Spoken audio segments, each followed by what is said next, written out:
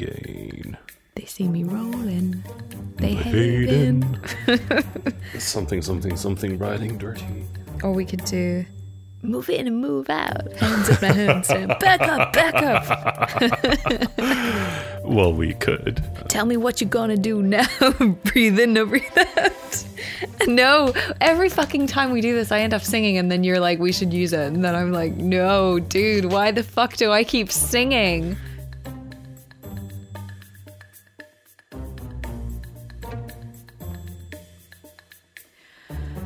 Oh, dude, we're back again. We are back, catching up, and this time with real crime, as opposed to the crimeless catch-up from last week. Yeah, crimeless catch-up. I don't know, there were some big crimes. Crimes against what? Or crimes whom? against me and my life. Well, yes, true. Not during the recording, but No. as recanted during the recording. Yeah. Wow. Well, okay, we should do the welcomes. Welcome, everyone. Welcome to Crime by the Bar. Here we are. First proper episode of... we've kind of started calling this a new season. This is a new season. Yeah. And it's not just because it's winter season. It is a new season. It's holiday season even. Oh, it's holiday season. That's so American. Is it? I feel like it's very American. Holiday season. I don't know. I always associate it being American. And to me, well, I see where that's coming from. To me, it's more of when I talk about the holidays, that's spanning Christmas and New Year's, just combine them. I suppose if I'm talking about Christmas, I don't talk about the Christmas week. I talk about Christmas Eve, not day, specifically. We're rambling. Yeah, these things happen. That's why you all come here, right? I don't know. Is that okay? But we are back for a new season. Indeed, we are. And yeah, it's feeling very festive though. We have our favorite fireplace on, and I have a Christmas tree up. We're recording in the studio that is my living room. And all the lovely Christmas smells. Yeah. It's cedar oil and rosemary and mandarin oil and cinnamon and cloves. That is a very good combo. It's a good concoction. I think I picked out about 50% of that. Cool. And we have our red wine. As is mandatory. Hey, cheers to the new season. Cheers for new season. We did all right. I must say, this does not translate well in podcast format, but I am slightly in awe of your portion of red wine in your glass. It looks very solid. Yeah. I may as well have just hit a brick against your glass because it's just completely... Yeah. I really didn't stick to portion control. Okay, so I'm nursing a cold, and this is to kill all of the germs, I've decided. So yeah, I have no spatial awareness, and I decided to finish the bottle and just upended what was left, and it filled this very well. Yeah, that's any of those reasons would be more than enough to justify that. So I need to compensate myself. Nice job. So I don't remember we're doing less of a theme generally, I think we decided, but what was the story? Because this is a crime. So my crime this week, I've been saving for a really long time. Oh, really? To the extent that I really wanted to tell you about this crime ages ago, and I didn't, and I've been holding back and wait until I start telling you, and then you'll go, oh no, you told me about this before, and I'll be like, for fuck's sake. But I think I've successfully avoided telling you about this crime for the entire 4 years that we've known each other. Is it 4 years?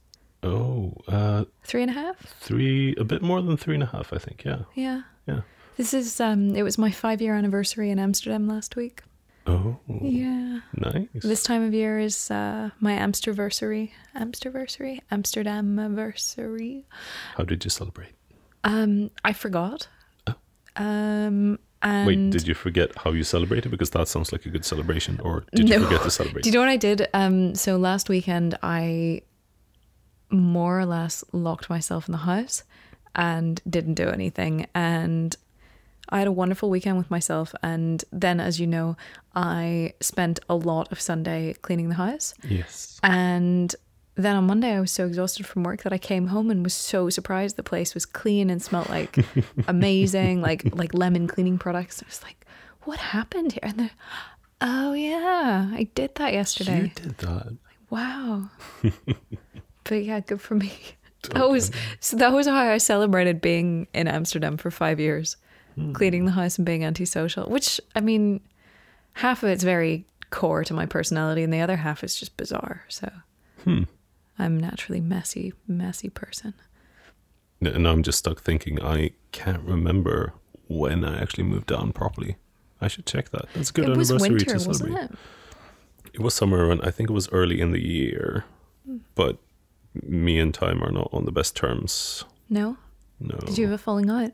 Well, I think the concept has given up on me because, I don't pay enough attention to it, I suppose. Oh.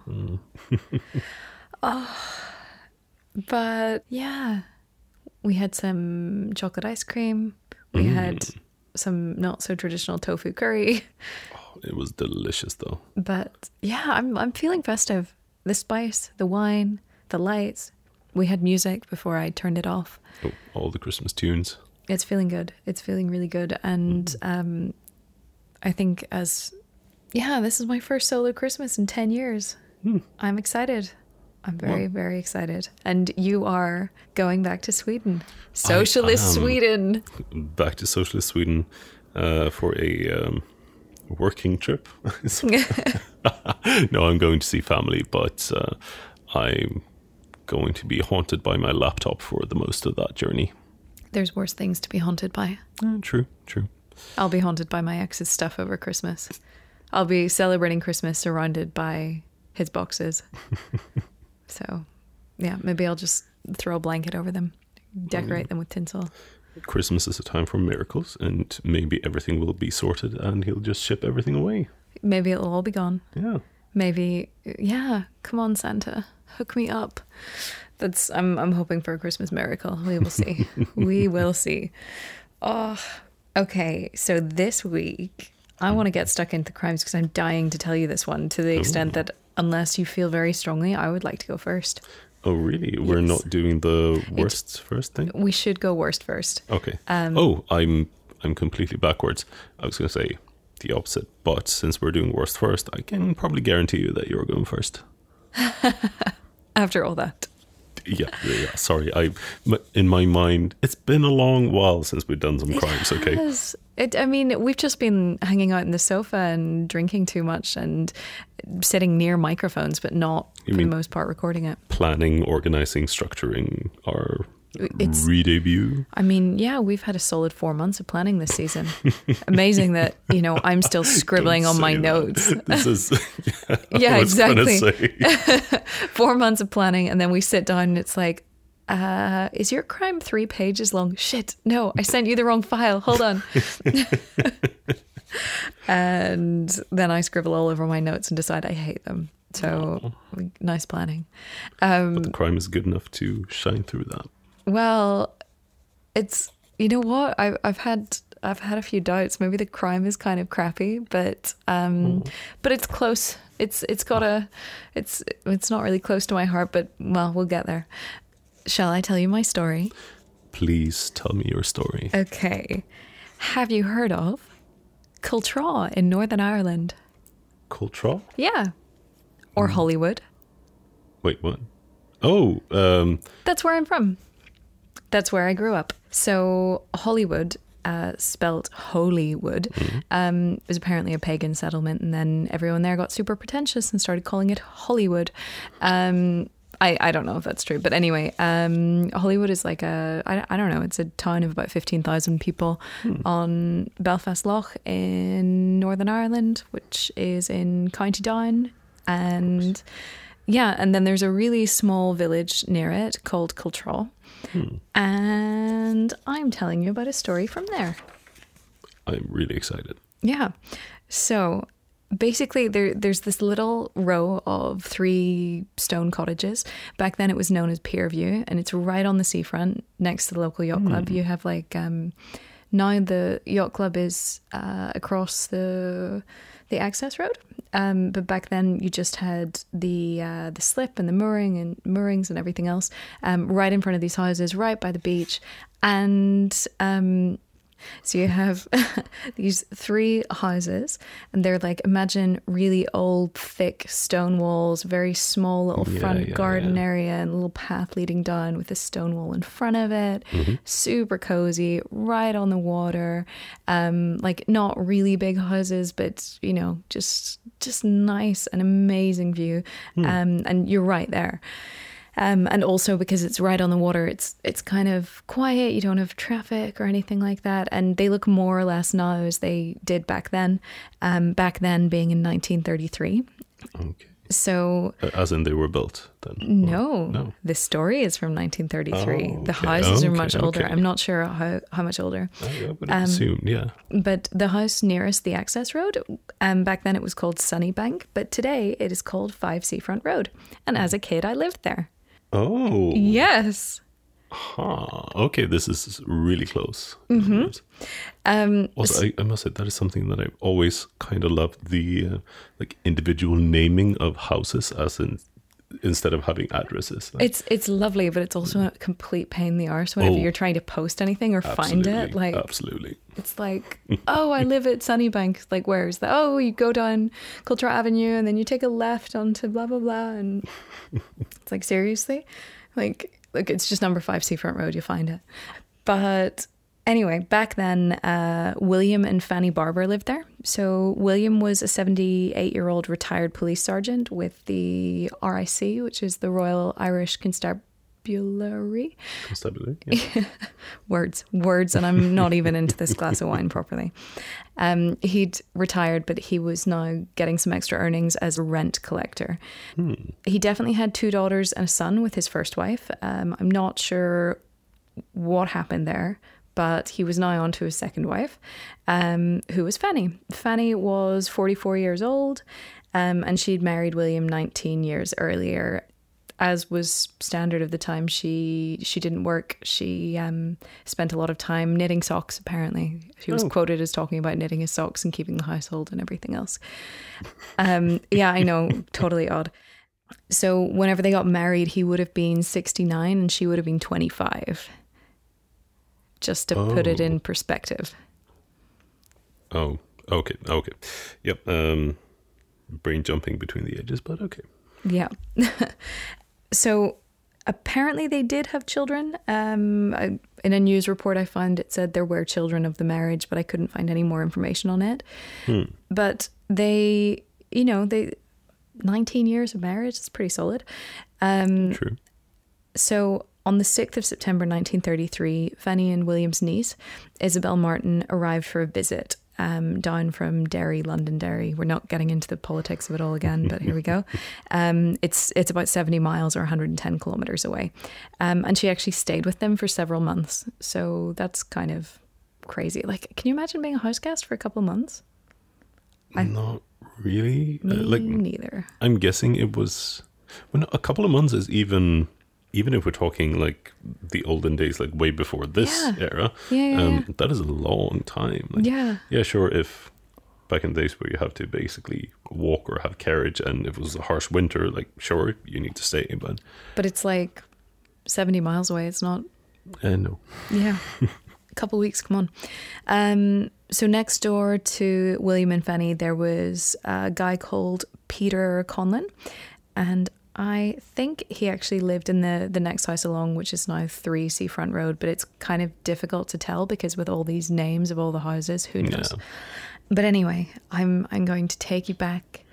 Picture it. The house is decorated and festive. It's dark outside. It was the night before Christmas, 85 years ago. Christmas Eve. Yes. 85 years ago. 85 years ago. My childhood home. And the Barbers had invited a friend, Mrs. Dornan, to visit friend Dundonald, and the 4 of them, so Isabel the niece, Mrs. Dornan, William and Fanny, were spending the evening in the dining room, and yeah, they seemed to have a very nice evening. And shortly after 8 p.m, Mrs. Dornan decided she was going to head home to Dundonald, which is just over the Hollywood Hills, so like not far at all. I don't know. I know how long it takes in a car, but I have no idea of distance. But it's not far. And William was offering to walk her to the bus stop, but Fanny's insisting, no, it's cold and it's damp, and you need to take care of yourself. You need to take care of your health. He was senior citizen, basically. Yeah, I mean, there's a chunky age gap there. And it's cold, it's winter, it's dark, like, yeah. And then the niece, Isabel, was offering to walk Mrs. Dornan to the bus stop instead, and it went back and forth, and this is semi-relevant, but anyway. Yeah, and Fanny is sort of going, no, like, I don't want anyone leaving, like, let's just all stay here, and, Mrs. Dornan will be fine, it's not far.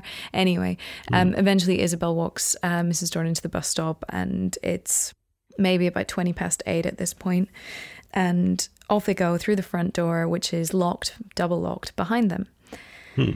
So we later know that Peter Conlon, the neighbour, was in his sitting room when he was startled by a loud noise. This was somewhere between 8:15 and 8:30, he said. He couldn't be sure of the time. He said at first he thought it was a picture that had fallen to the floor in his dining room, just off the wall. He tried to have a look around, see if he could find the noise, couldn't find, whatever. So he just went back and chilled out in his living room. But at around 10 to 9... he heard another single noise, and it seemed to be somewhere near the boats in front of the houses, so like more in front of the barbers' houses, but that's what he thought it was. Now with the first one, he also thought he could feel some sort of vibration or something, which was like, I mean, maybe it makes sense if you feel a picture fall off the wall, I mean, weird. But this one, he said it sounded like a car door being slammed. In 1933, but okay, fine. So that was basically, let's say approximately 30 minutes later. Yeah, more or less. Yeah. 30 minutes later, something like that. So 10 to 9. Isabel got back to the house around 9 p.m. and she rang the doorbell. Now, Fanny called down from an upstairs window rather than opening the door to say there'd been a rough man that was lurking around and just to come through the back of the house. So Isabel goes to the back of the house, and the back door is also locked shut, which was kind of unusual. Like, this is a really sleepy village. So Hollywood is like, I think 15,000 people today, maybe 5,000 back then. And Cultrot is even smaller, and, it's weird. So the back door is locked, and Isabel's sort of wondering if her aunt is messing with her or what the story is, because it's a bit like, what's going on here? So then she tries a side door on the house, and as she's trying the side door, which is also locked, Fanny has by this stage come down, and she's come through the garage, and the garage, which it never occurred to Isabel to come in through the garage, because why would you? It's a bit weird. Yeah. But Fanny came out through the garage, and at this point just came right up to Isabel, and Isabel had a torch in her hand, because of course it's dark out. Took the torch and led her back through the house, through the garage. So through the main big door in the garage, through the little door into the house, then through the scullery area, and then they sort of stop in the kitchen. And Fanny told Isabel that she wanted her to see what had happened, and asked her to follow her into the hallway. But okay, not ominous at all. Yeah, Isabel, this all feels a bit weird, but she later said she felt giddy, so she went back into the yard, and Fanny followed her back into the yard. So okay, yeah, weird. They decide to head over to Peter, the neighbour's house.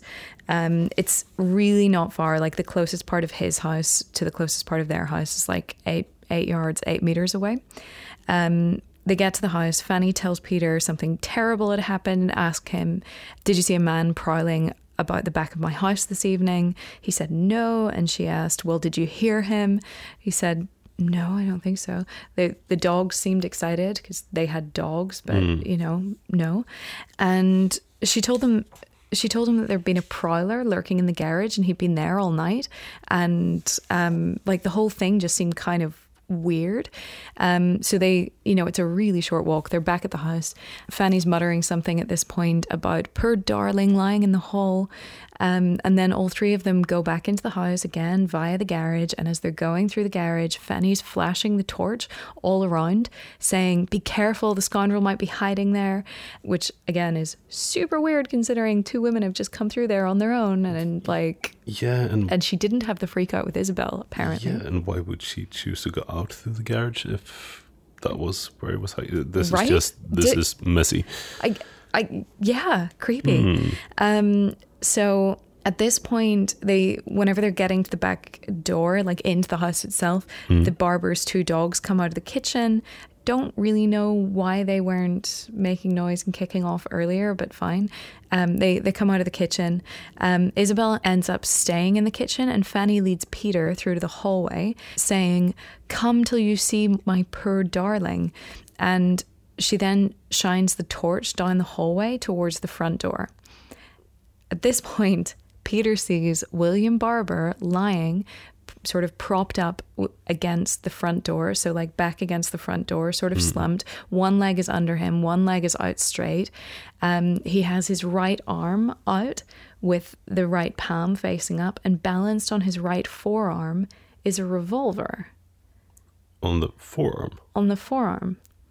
And as far as I can tell, he's also right-handed, FYI. But yeah, it's a small revolver. But you can imagine Peter is freaked out, immediately alerts the police, who hadn't actually been called at this point. And the police come down from Hollywood, and because it's an ex-police officer, there's at least 5 policemen who come out, as well as a doctor. So there's very little blood in the house. They pick up William from the hallway and move him to the living room next door and lie him down on the sofa to do a preliminary examination. Bear in mind, it's 1933. He is thoroughly dead. Yeah. Okay. I was going to ask if he had any like visible gunshot wounds or so. Good question. So initially they go, it's clearly a suicide. They lie him out on the sofa and they see that he has what appears to be a bullet wound under his ear. And going downwards, and he has another one in his chest. So yes, definitely not suicide. Yeah. The hair around the bullet wound by his ear is all singed, so it's really short range, they think. And the one in his chest is at this point they're not too sure, but basically it turns out to be long-ish distance. Let me find my list. They said it was at least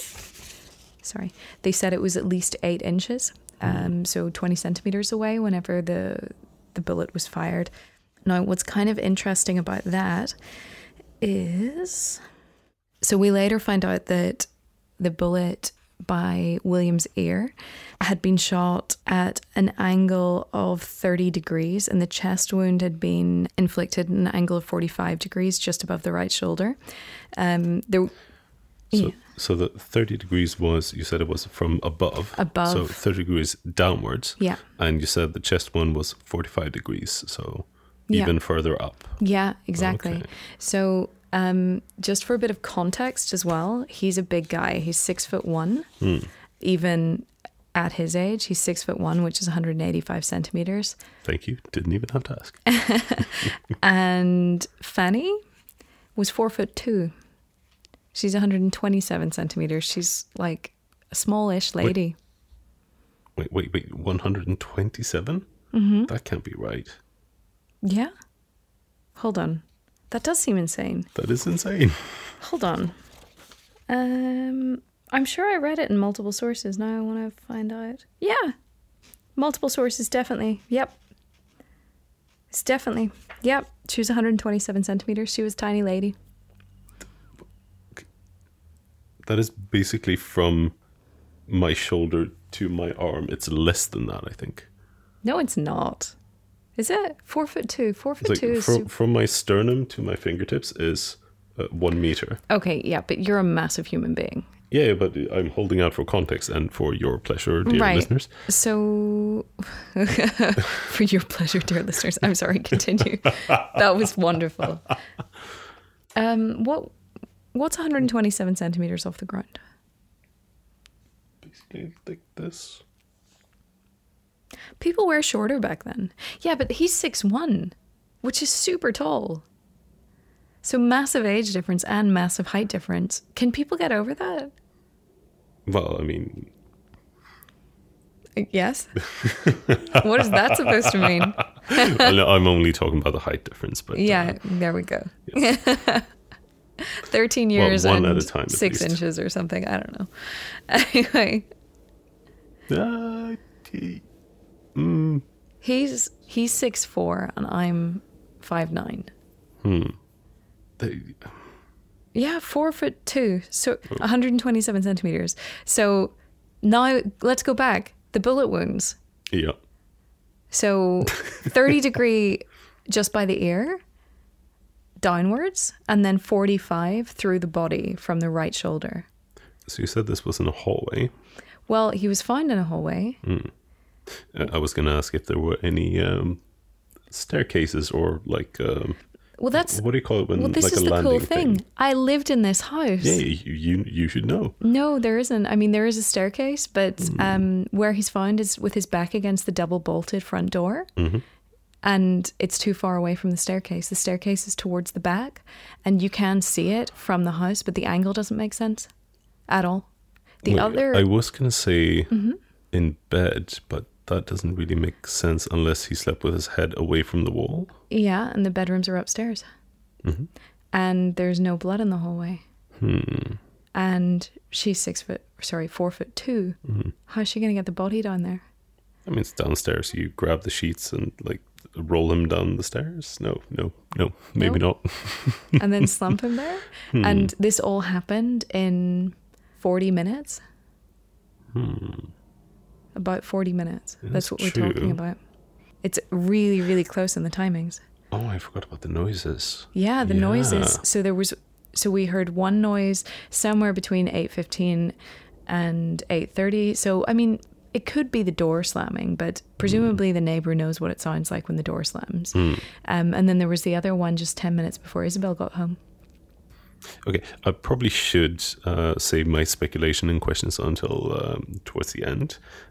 But do you want to go now? You can go now. Okay, just one quick thing. Mm-hmm. Considering the duration between the noises and the angle, I don't have a solution for all of them, but the behind the ear, the suicide shot, that could have been, it's like a close range thing, could have been after he was slumped down on the ground trying to sort the suicide angle. What, you think it would have been self-inflicted? No. As in the first shot, I have no answer for the angle there. Maybe he was crawling on all fours or something. Oh, that's creepy. That's a scary image. And then shot from a relatively low angle. Yeah. But he could have been tilted.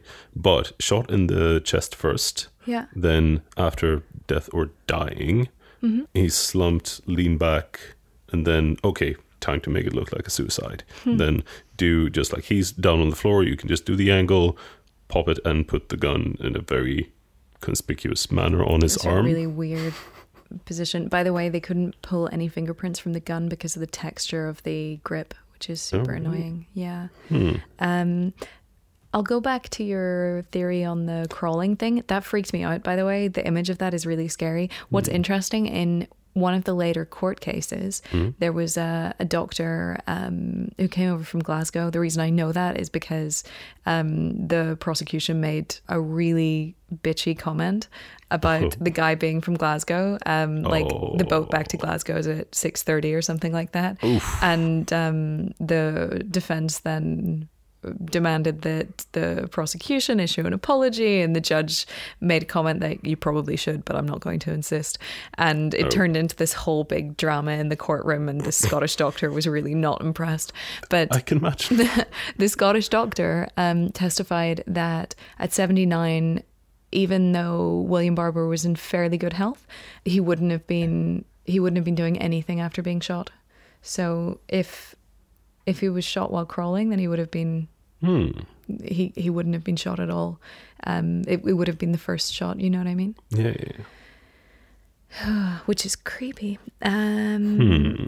So the house was like completely Christmased up, by the way. Like there was decorations everywhere. Well, of and course. There were cards sitting out in a tray in the living room, and there was even a Dickens novel sitting open as if it was just being read. Apparently, Fanny and William had been sitting listening to the Wireless, how old school, Wireless, before she heard a noise of someone at the door. This is the story that came out. And this intruder, who she described as being between 45 and 50 years old, male, square-faced, red face, wearing a dirty grey tweed suit with a hat that was pulled down over his eyes. He burst into the kitchen. This is a quote, he tried to make a grab at her, and then she screamed, ran off upstairs, locked herself in a bedroom, as he is then having some sort of physical fight. She altercation, thinks, perhaps? Yeah. Sorry, words are really eluding me tonight. No, that just fit the net. I really did.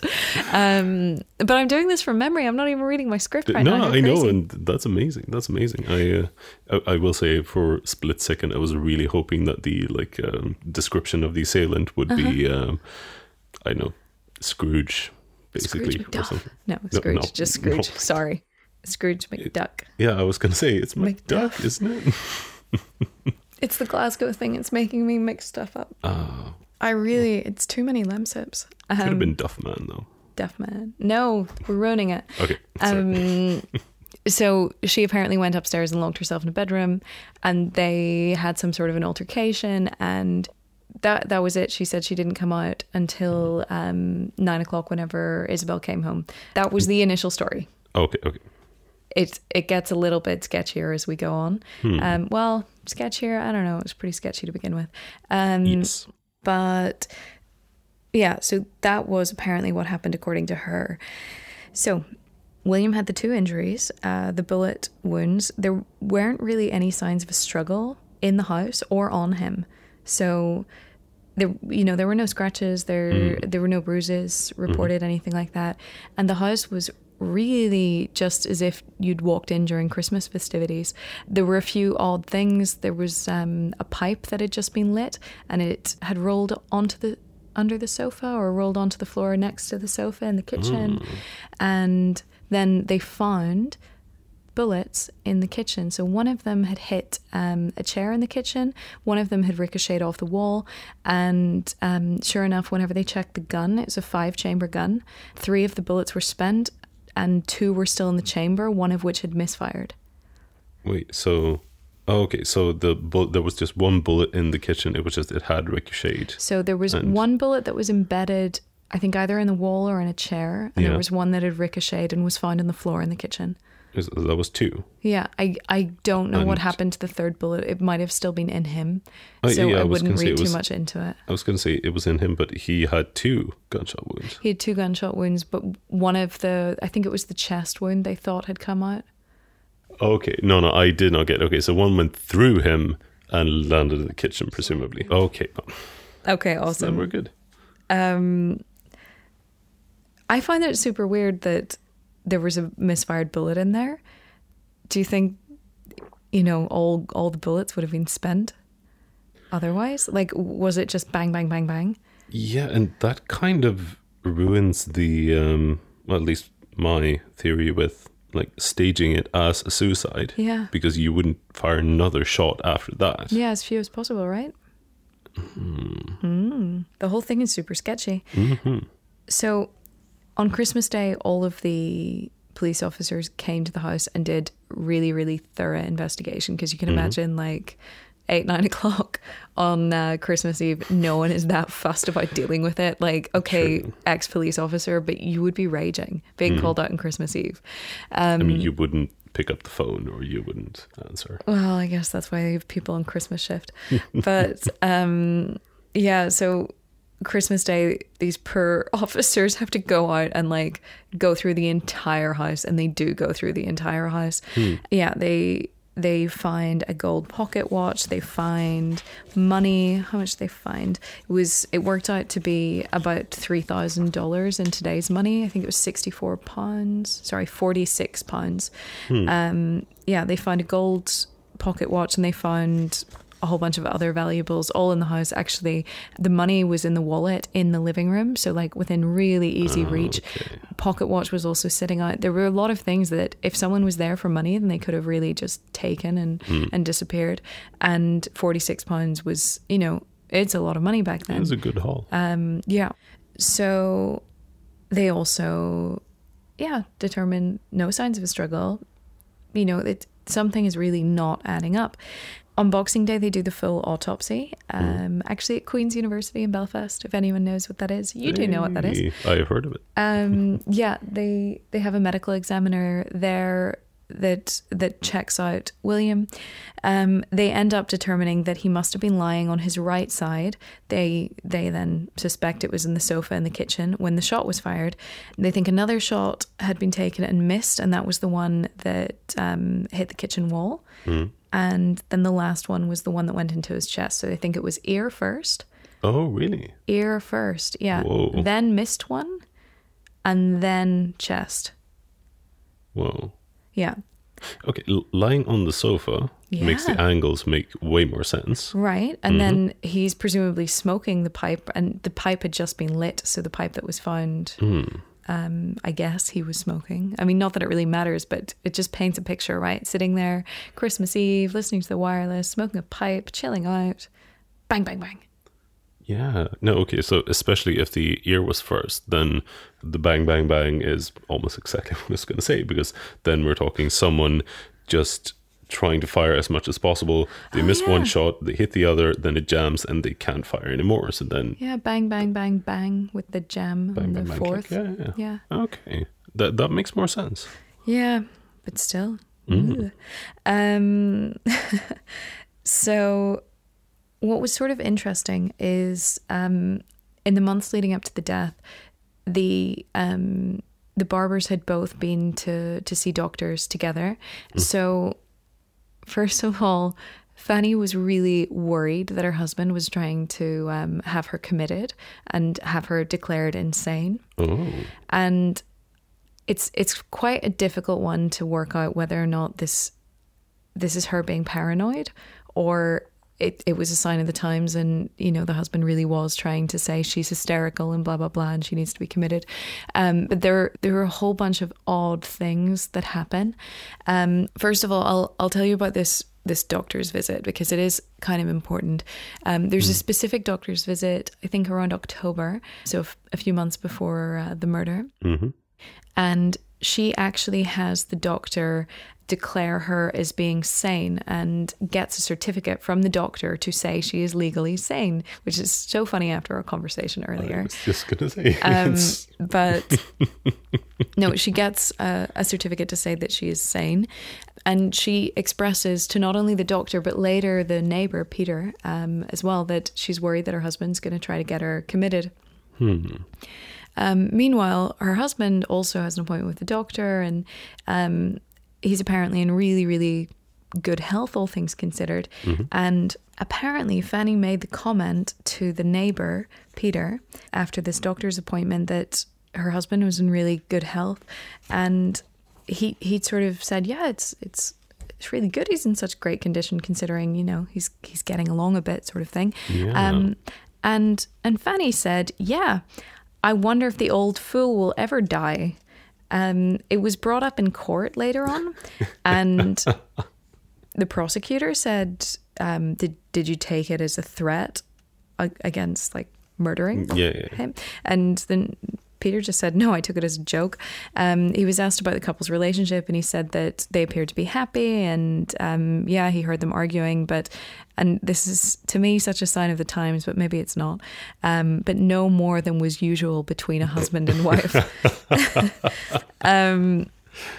The other thing that's sort of a little bit odd is the Fanny was described as being agitated the evening of the murder, but maybe that's normal enough. But after William's body was moved onto the sofa to be examined, Isabel was quite upset, and the doctor doing the examination offered some pills to both Isabel and Fanny. Isabel, like you do. Yeah, Isabel was pumped and just give me a handful.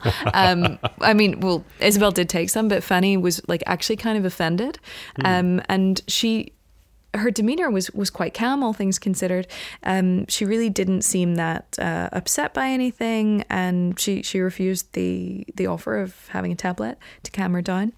It could be as simple as maybe she was trying to be really composed because she was worried about being declared insane. And actually, on Boxing Day, the same doctor that had declared her sane previously took it back and said, actually, she is insane now.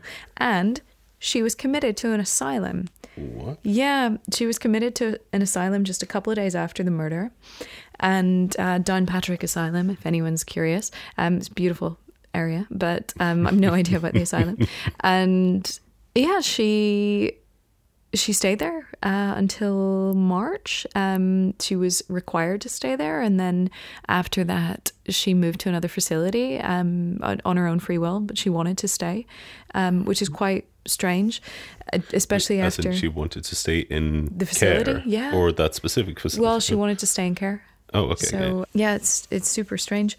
There were some odd things that I found during the research. So she had, I think it was a cousin. No, it was her sister, lived in Bangor, which is 15-20 miles away. So that is no more than 32 kilometers away.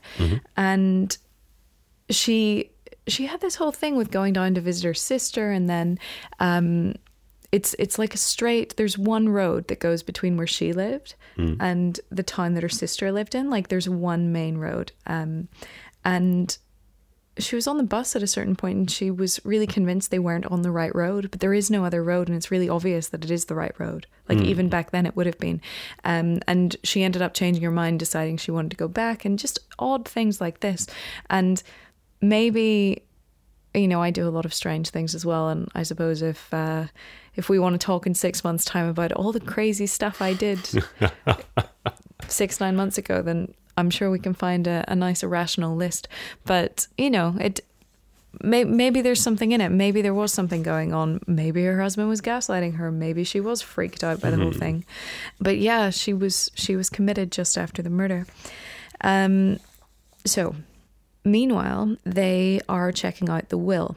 The will had been made in 1920, so 13 years before, 6 years into their marriage, and was produced by William's solicitor. It left everything to his wife, and in the will, he declared, "My children will not, I am satisfied, attribute their not receiving any pecuniary benefit hereunder to any lack of parental affection or regard of them by me, and they will understand that my duty to my dear wife, who has made my home and my latter life so comfortable and happy, and for whom I have a deep affection, imposes on me the necessity of making all of the provision my small limited means enables me for her future."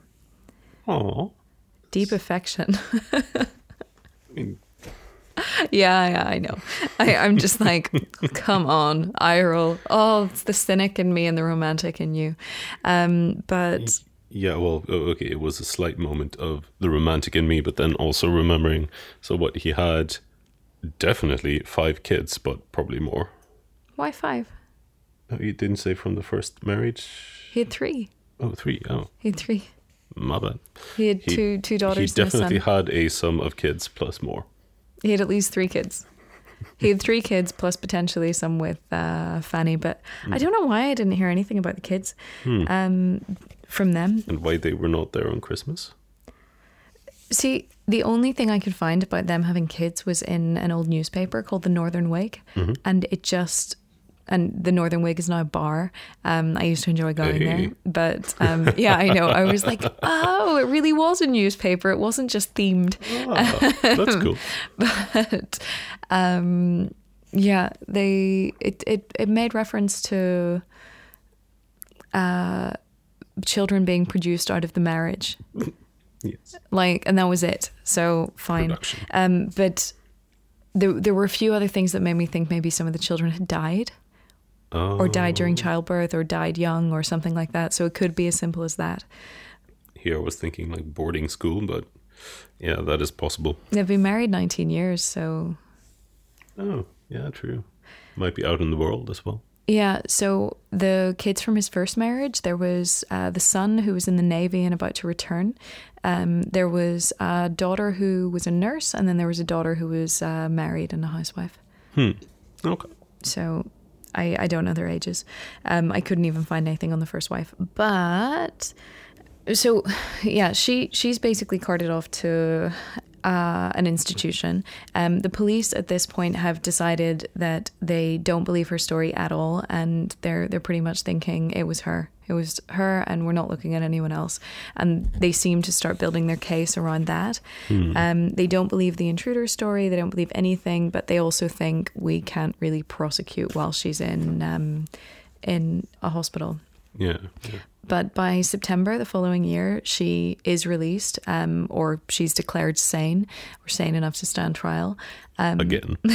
So she is charged with murder, and the first trial starts around December of 24. December of 1934. Yeah, so she was charged in September 1934, and on the 7th of December, the new trial began. And I love this description.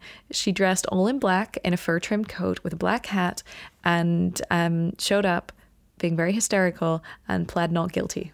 So she freaked out. She was really having none of this. She showed up. She refused to sit at the desk next to her lawyer. They also had, who was it? It was something quite strange. They had someone else sitting. They did go into enough details though, because if we're just talking documents from this time and they're just saying that she acted hysterical, I mean, that could be... Oh, no. It could be a massive exaggeration, but spoiler alert, there is more than one trial, and the second trial she's really composed. So I'm inclined to believe she at least behaved a little bit eccentrically for the first trial. Okay. So they had basically a support worker and her defense sitting at the table, and she refused to sit with them. So she came in, refused to sit at the right table, strangely sat down next to her niece, who was presumably a witness for the prosecution.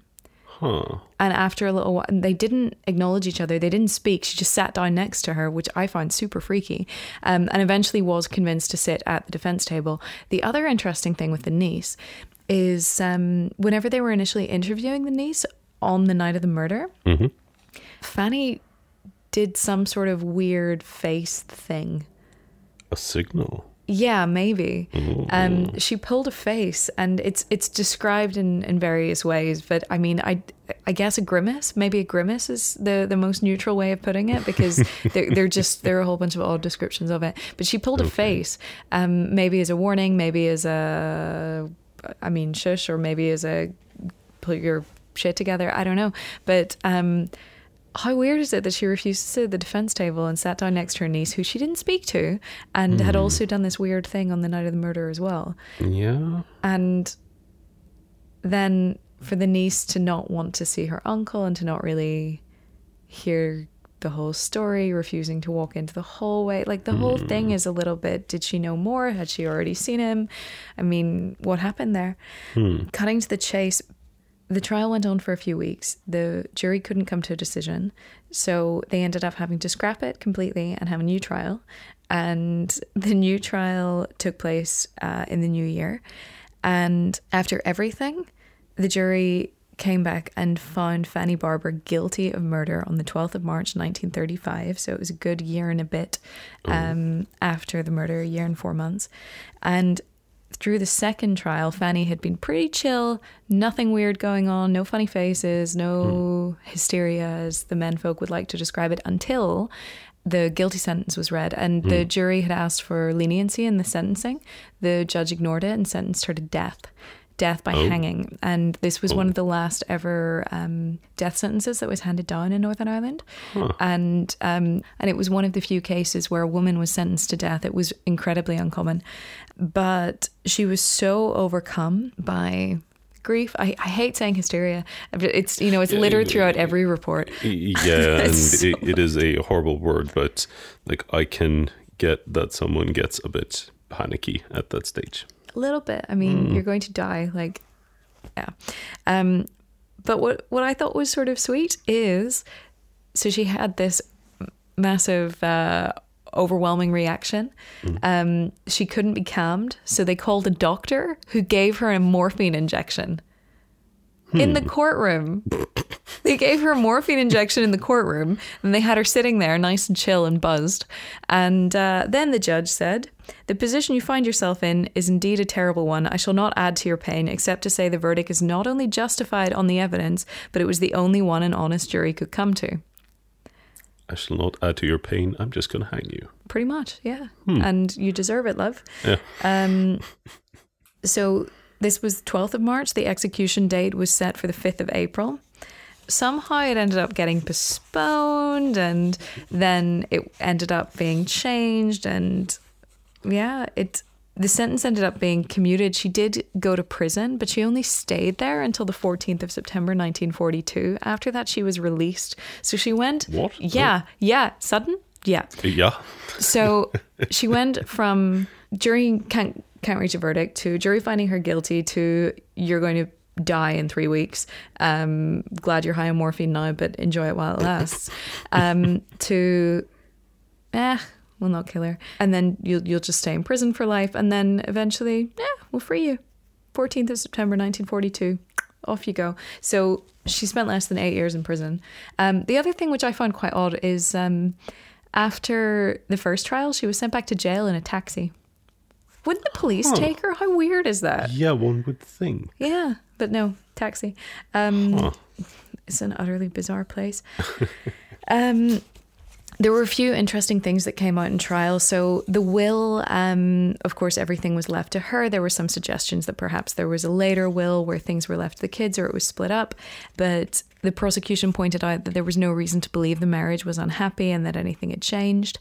There were a few odd things that came out to do with insurance policies on him. There were a few insurance policies, and Isabel, the niece, made a strange comment to the police on the night of the murder, allegedly made a comment to them because she later denied it in court, saying that Fanny had asked her to take out life insurance on her uncle in her name. So, but then she denied it and the whole thing was a bit weird. In the end, the entire amount that she would have got from the insurance policies would have been £270, bearing in mind that's about $17,500 in today's money. So it's like, you know, it's not nothing, but it's not really enough for her to live on. I mean, she would own a house as well, and yeah, property taxes are expensive. Yeah, I don't know. I mean, to me, I'm thinking 17,000 or £270 to live out your days when you're 44. That doesn't seem like enough. But yeah, maybe. But also comparing, like, I thought of this earlier. So, wait, how old was he when he died? Was it 79? 79, yeah. So it's not like he was a spring chicken. And like, how many years has he got left? And it's 1933. And I'm thinking he's probably not pulling in that much income with the... So he'd been retired since before they got married, but he was doing this rent collection thing. Yeah, but still, and like, how long would he be able to do that? I don't know. It's cold outside. It's cold and it's damp. Husband, I mean, he you can't shouldn't even be going walk out down there. to the bus stop or whatever it was. Yeah. Right. I don't know. It was a bit strange.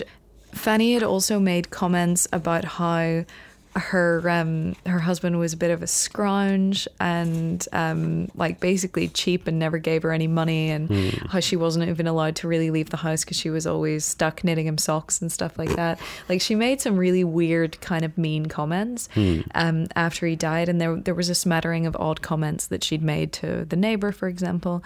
But yeah, and whenever the police were getting a bit more aggressive in their line of questioning on the night of the murder, she said that it's his children that are trying to do her out of the will. Oh. Yeah, she said, this is a plan of his family to do me out of the place. He was an old scrounge. He never gave me anything, only what barely kept the house. He always said he was putting it by for me, but I know who he was putting it by for. And she didn't really explain herself. Oh. So it could be a bit of paranoia, or it could be real. There was another report I read that seemed to say he actually owned another property and was taking rent on it, but maybe it was lost somewhere, that really he was actually rent collecting, because there were a lot of reports that said he was 79 instead of 78. So there are a lot of things that are conflicting. It's possible it was just wrong. It was a long time ago, so. Yeah, I'm surprised I found so much information on it. You have a lot, which is interesting. Yeah. Now, there was one other thing that kind of throws a spanner in the works for me. I am all on the side of trophy wife killing the husband. Not quite sure how she managed it, but I was firmly in that camp. However, there was another neighbor, not super close neighbor, but a woman called Elizabeth Richardson. She also lived in Kiltraw. Apparently, between 8:30 and 8:45 on Christmas Eve, a man had come to her door asking if she knew where the Barbers lived. And she told him. She didn't know the Barbers well, but she knew of them. And yeah, the house was about 10 minutes walk away. She told them where it was. Now, the witness said it didn't even occur to her that it had anything to do with the murder until months and months later. So it was 9 months later that she came forward and told them this guy came to the door. Don't have a description for the guy. I guess she doesn't remember either. But she had no reason to lie about it. And she wasn't friends with the Barbers. She didn't even know them, not really. But it is super strange. The defense claimed it proved that there was someone who was lurking around. And the defense was trying to suggest that perhaps it was someone that Mr. Barber had collected rent from or something like that. But it would need to be personal. Otherwise, you would steal the money, right? Probably, yeah. Like, there is always the chance that someone was aiming to steal the money, but then got interrupted. Whoops, this dude got killed, and then they panic and run without taking the stuff. I mean, it's not impossible, but yeah. I'm on your side, though. Oh, you know what? You saying that has just brought me back to this moment. So I was going to contest and say, how would that happen? Because they were in the house the whole time. But if they didn't lock the doors, what's to stop the guy just wandering in? Yeah. If William's chilling out, smoking a pipe, lying down. Oh. But I mean, we do have. What's the statement changed regarding the intruder? Because we do have the statement that the wife was. How did you put it? He made a grab at her. A grab, yes. Yeah.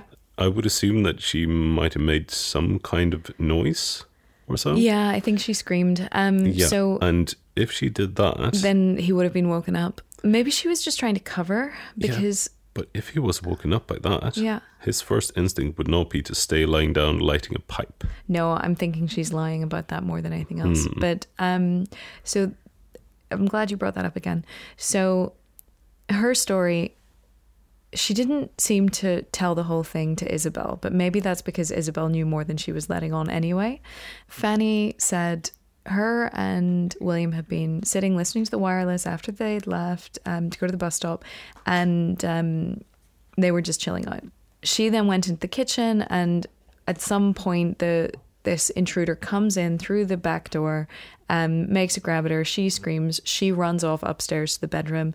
Meanwhile, a struggle ensues, which there's no evidence of. Now, one of the questions that was put to her in court was, why didn't you run out the front door? Because to get upstairs, you have to run into the hallway. If you run into the hallway, you go right out the front door or left up the stairs. I know these stairs. I spent Christmases in this house, and like it doesn't make any sense. But if we ignore that and say, okay, she knew the door was double bolted for some whatever weird reason, fine. So she runs up the stairs and bolts herself in the bedroom instead.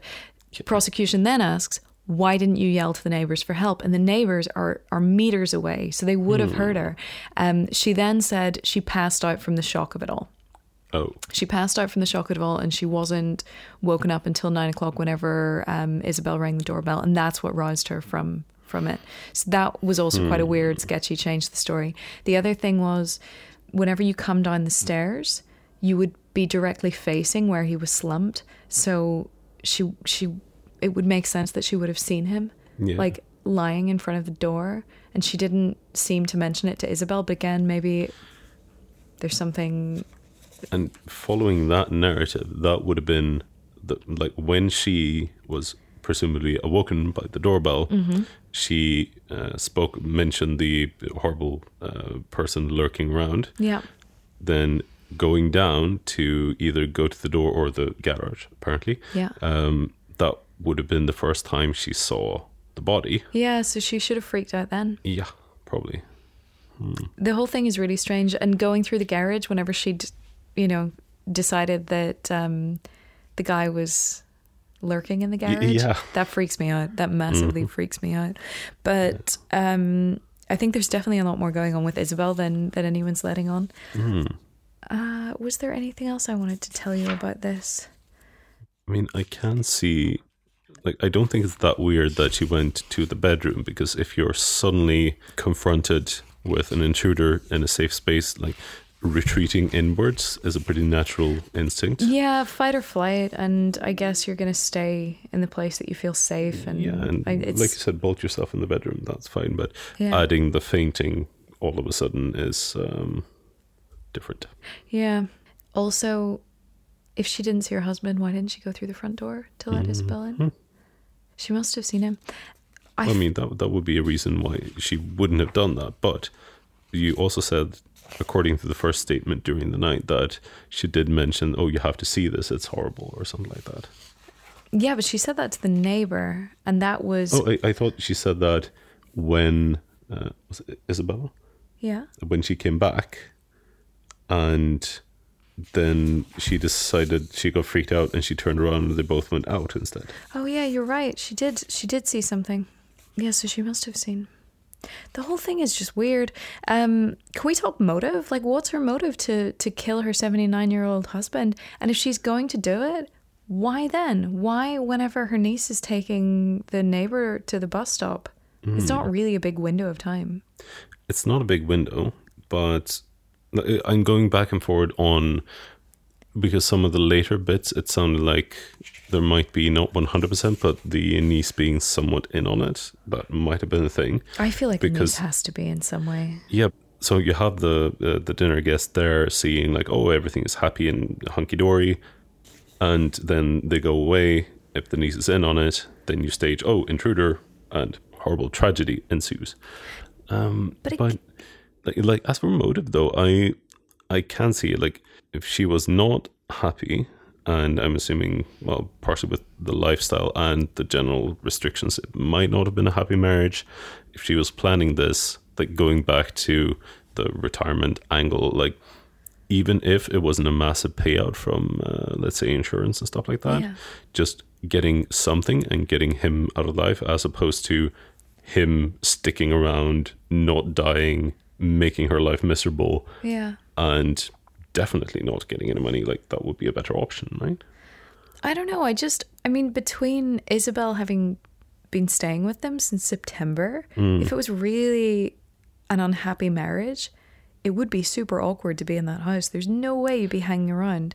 Yeah, but maybe that she saw how horrible it was, and then she bonded with the wife. And then they made a plan. I just find the whole thing quite strange in terms of motive, in terms of timing. She didn't get that much money out of it. I'm actually more inclined to believe she cracked somehow. And the other thing is, if the coroner was right about the order of the bullets, and it went one by the ear, so through the neck by the ear, that was the close range one. So that was right up against him, shot, and then step back, and then the second one missed. The third one is from at least 30 centimeters away. And then the fourth one misfires. Yeah. It's a really weird one. Can you imagine stepping in, shooting someone point blank in the neck, and then maybe trembling, or maybe you've got it's a small revolver, so I don't imagine there's that much kickback, but she's a small woman. And then fire and miss, fire through the chest, misfire, and then freak out. I can see that happening if you're just thinking, okay, this is probably someone not that used to the guns in general, but just, okay, man is lying on his side on the couch, focused on the pipe, that's all fine. Yeah. Sneaking up, just walking up, shooting immediately, and either if it's from the bang, because that angle might be tricky, but either from the bang or just from feeling or realizing, oh shit, I got something pointed at me. Yeah. He jerks up, Yeah. like at the same moment as the first shot goes up, and like jerks up. She kind of panics, Freaky. fires again, misses, Okay. while she's backing away. Yeah. And then while he might be reeling from the shot, he might, or just in the process of getting up, and then you get a weird angle, and then He died from shock and hemorrhage, they think. So I was going to ask that as well, because you said there were no blood trails or anything, but yeah, there, no blood trails. How does that work? so it must have been cleaned up, because like But how do you clean if it it up was that in quickly the in that kitchen, well? Yeah, there's stone tiles in that kitchen that were there. They must have been there for a very long time. Like, they were old stone tiles. I wonder if those. I'm like really feeling it right now, being back in that house. And my dad always had like a really weird feeling about that house. He didn't tell us whenever he lived there, but years later he said he never had a good feeling about that house. And now it's like, well, the trophy wife married the older husband, so is it really that surprising? Could have happened to you. But not quite. But I actually really loved that house. I wonder if they were the same stone tiles. Ooh. Yeah, I guess you don't have luminol and stuff back then, so you wouldn't have really been able to check. yeah. But how do you move a body like that? They searched the whole house. I mean, are they really not going to find a sheet that they'd use to drag the body? Like, they'd find drag marks. They were, I mean, I don't know. With I this just in don't get it. context, though, like also in context of how capable the CSI 1930s would have been. Well, they checked for fingerprints in the gun. That's something. But no, just the fact that, okay, we're pretty certain that yes, he was lying on the couch in the kitchen. That I he was shot impressed at by. the start. That I was super impressed by. But like having that, then of course there should have been blood, but then that was cleaned away. Then they could have cleaned away the tracks of dragging him. Wouldn't they see it on the body? Yeah, On I mean, his clothes. clothing is tricky, Yeah. but yeah, I don't know. It's weird. With the Patricia Curran thing, there was so much like odd stuff, like the big pool of blood in the bedroom years later, and the stack of belongings that were totally dry, even though it had been raining and stuff like that. I don't know. This is just, it's too clean. I don't get it. Yeah, there must have been cleaning, and I mean that could have been, I know, fudging with the timing. Yet again, provided the niece was an accomplice, working together might have been easier. But Yeah. also just the dragging and stuff. Like, even though, as we've established, this was a tiny, tiny, tiny woman. Yeah.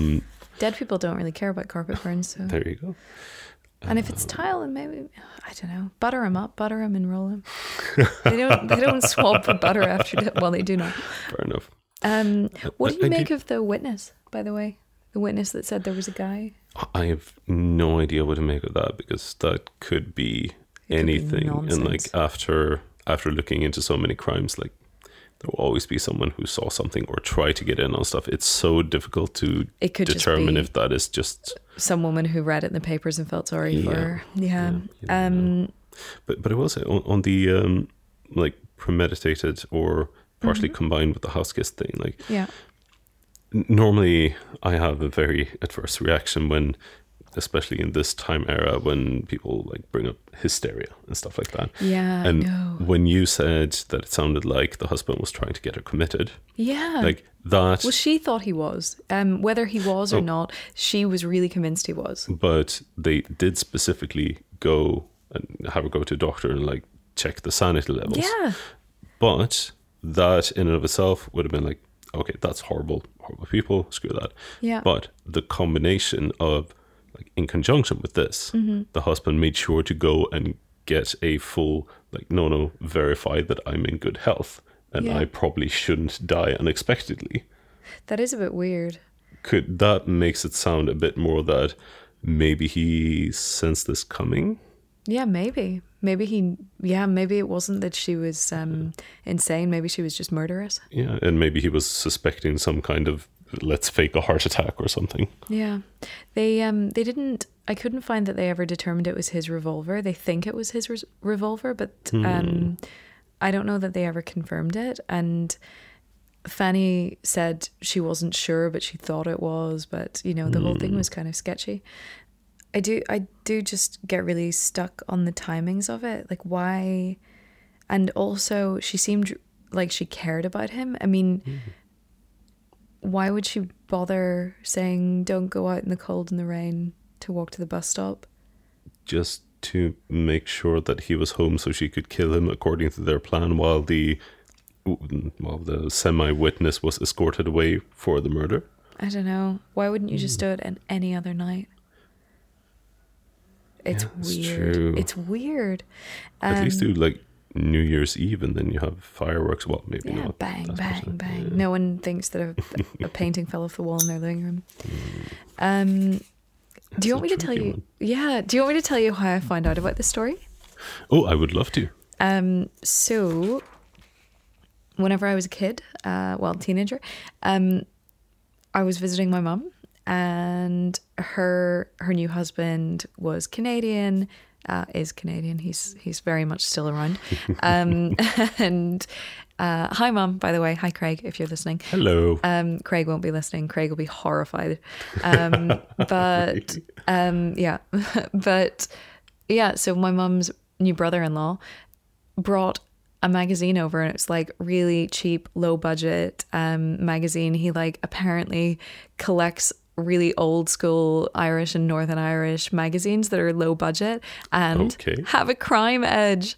And this one was called something like Brutal Irish Murders, and he brought around just one random issue for dinner or for lunch or whatever. Like he just picked a random issue. Yeah. How was your house? Well, that's the thing. So I guess my stepdad wasn't remotely interested. My mum was sort of like, okay, this is an odd thing to bring around.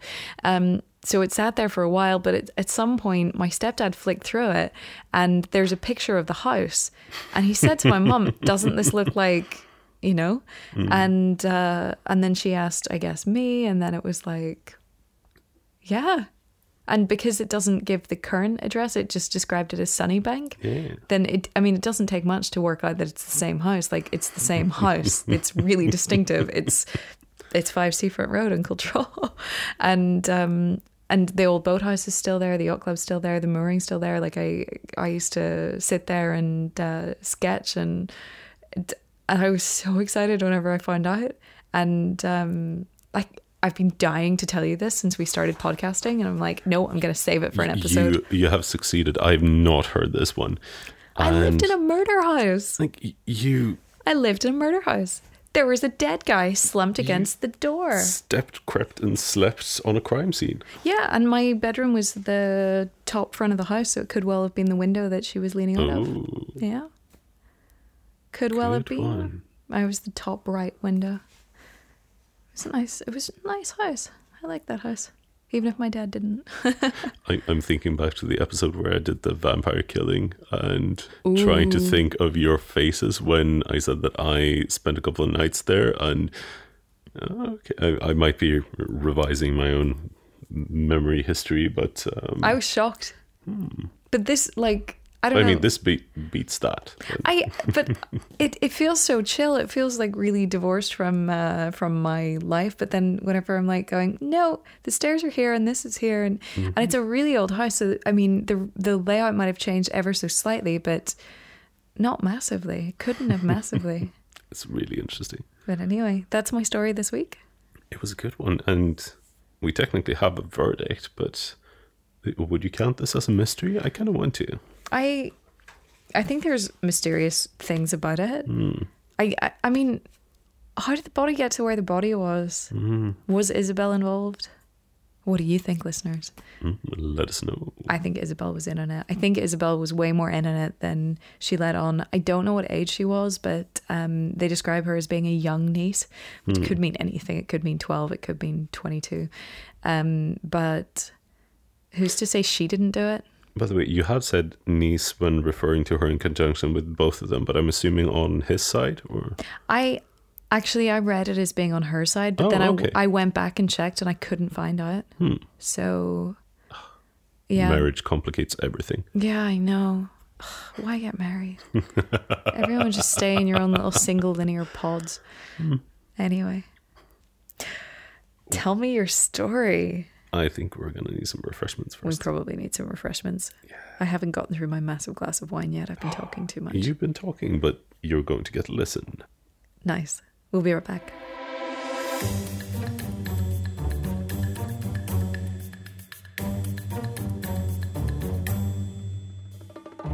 Welcome back. Do you have more wine? I have more wine. I got distracted with my wine and my cat. Do you want a top up, or are you just No. checking on my well-being? I'm just checking on your well-being. Oh, I'm good. I'm very good on the wine, and I have a backup. Good. I also have a crime. Bum, bum, bum. I'm excited and curious.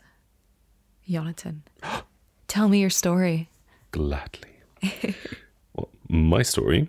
So I did react when you mentioned the timing of your crime, No. because your crime was, it's not that good, but it's just coincidence.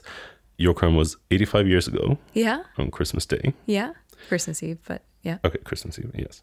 I'm going to take you with my story tonight to Mexico, Okay. more specifically the National Museum of Anthropology in Mexico City. Okay. You know what my favorite kind of crimes are, though. Yes. Yeah. Oh I dear, think you oh can see where dear. this is going. Yeah. So, early in the morning on Christmas Day, Okay. 1985. Hey. I Thought it see was why. cute. Yeah, that is cute. So early in the morning, the museum staff made something of a shocking discovery. At 8 o'clock, when there was a shift change for the museum's guards, they realized that 124 priceless Mayan, Aztec, Mystic, and Zapotec artifacts had been stolen sometime probably between around 3 in the morning or so. Santa, clearly. Mhm. Drunk Yeah, elves. Christmas Eve. So most of the items were considered priceless, especially, or rather in particular, a jade death mask of the Mayan ruler Pacal. And all of the ones that we're talking were relatively small, made from either stone, jade, gold, or obsidian. Nice. So there's 124 artifacts. It's Wow. quite a haul. Well, I'm picturing them, and those death masks sound cool. They are pretty cool, and I will show you later. I think I saw a hint of a picture of one. So as they panicked and scrambled this, like they checked all the objects that were stolen, and the ones that were missing were noted to be like the highest quality and definitely most valuable items that could be removed from the museum without the use of heavy machinery. Okay. So like portable stuff. Wow. So someone knew their stuff? And like this, combined with the complete lack of any clues or traces left after the robbery whatsoever, led experts and authorities to conclude that the perpetrators were definitely professionals. And there was speculation it looked like it would probably needed to be an inside job. Ooh, I like inside jobs. It turned out, though, that the museum security had some issues.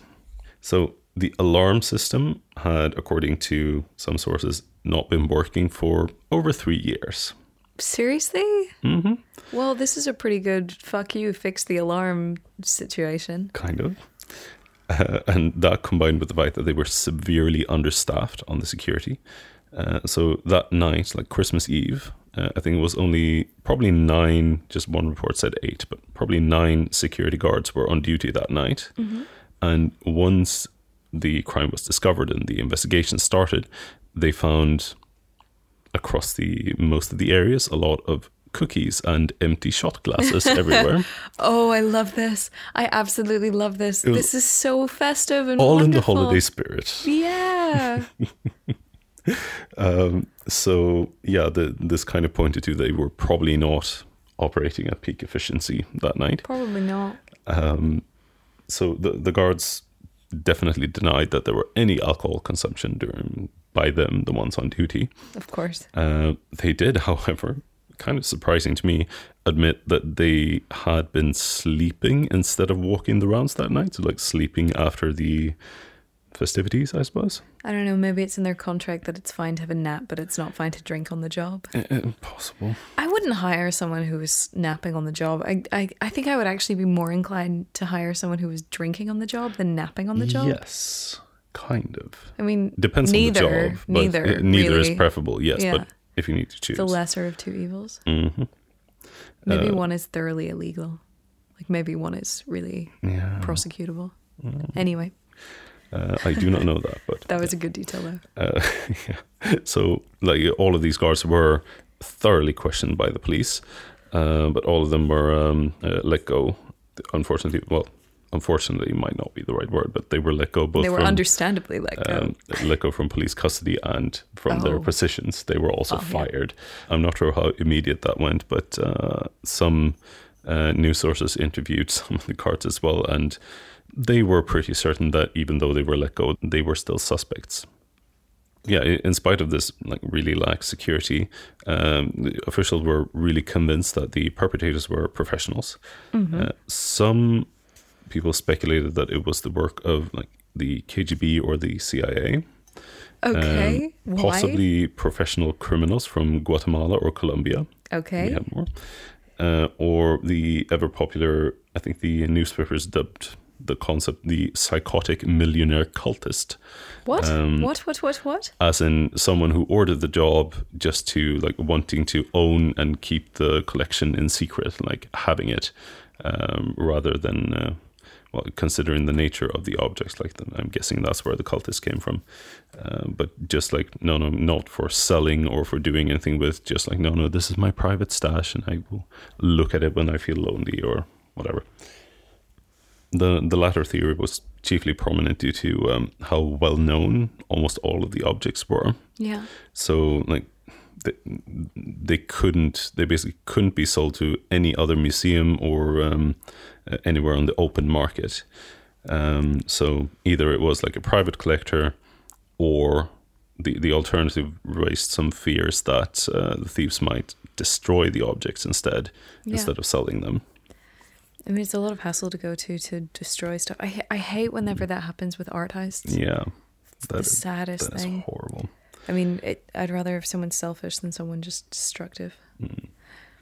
So I do want to mention, because I was going to skip this because there were a lot of theories in general.